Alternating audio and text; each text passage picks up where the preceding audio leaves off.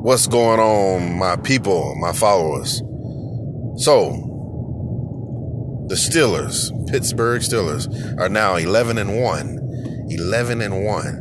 Now, I went to the 7-Eleven today to give me some bottled water or whatever. Ozarka, you know what I'm saying? And I had a guy come in and he saw my Steelers mask. Now, me personally, I get along with just about every other football team's fan, whatever, however you want to call it. But he managed to say something that kind of irritated me, but at the same time, you know, okay, your opinion does matter, I guess. So, not really, but anyway. He says, well, man, the Steelers played like crap last night. Well, yeah, they did. Then his next words out of his mouth was, they need to fire Coach Tomlin. Now, wait a minute. Wait a second. How dare you? No, I'm biased. Now, I didn't agree with that, so I kind of just let the conversation, you know, go out like a candle wick, you know what I mean? And I thought about what he said, and still it's mind-boggling to hear people say that about coaches in the NFL. Now, I think coaches need to be judged by at least a 5-game record. At least a 5-game record.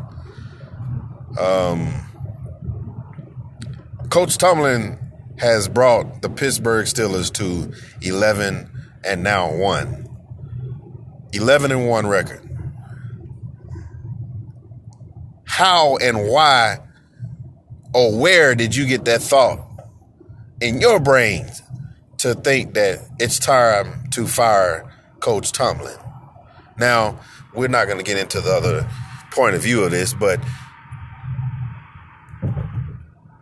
I'm going to put my 2 cents in by saying that it's the players. Michael Jordan said it the best. If you watch ESPN's The Last Dance, Michael Jordan said it the best. It's the players that have to play, ladies and gentlemen. It's the players that have to play to win or lose. They are the ones that they are, the performers, the performers have to perform. That's simple. That's it.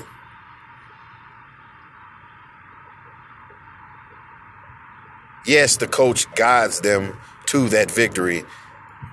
That's understandable. But we're talking about grown men in the NFL dropping passes. That's not the coach's fault. That's a player's fault.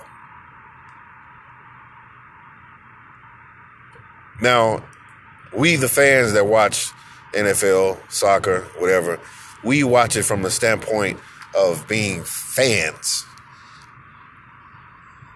I'm not sure about the statistics about how many people who have played professional ball or whatever, or high school, whatever level of ball you've played. You get a sense of what you're watching on TV. Whether the ball is wet,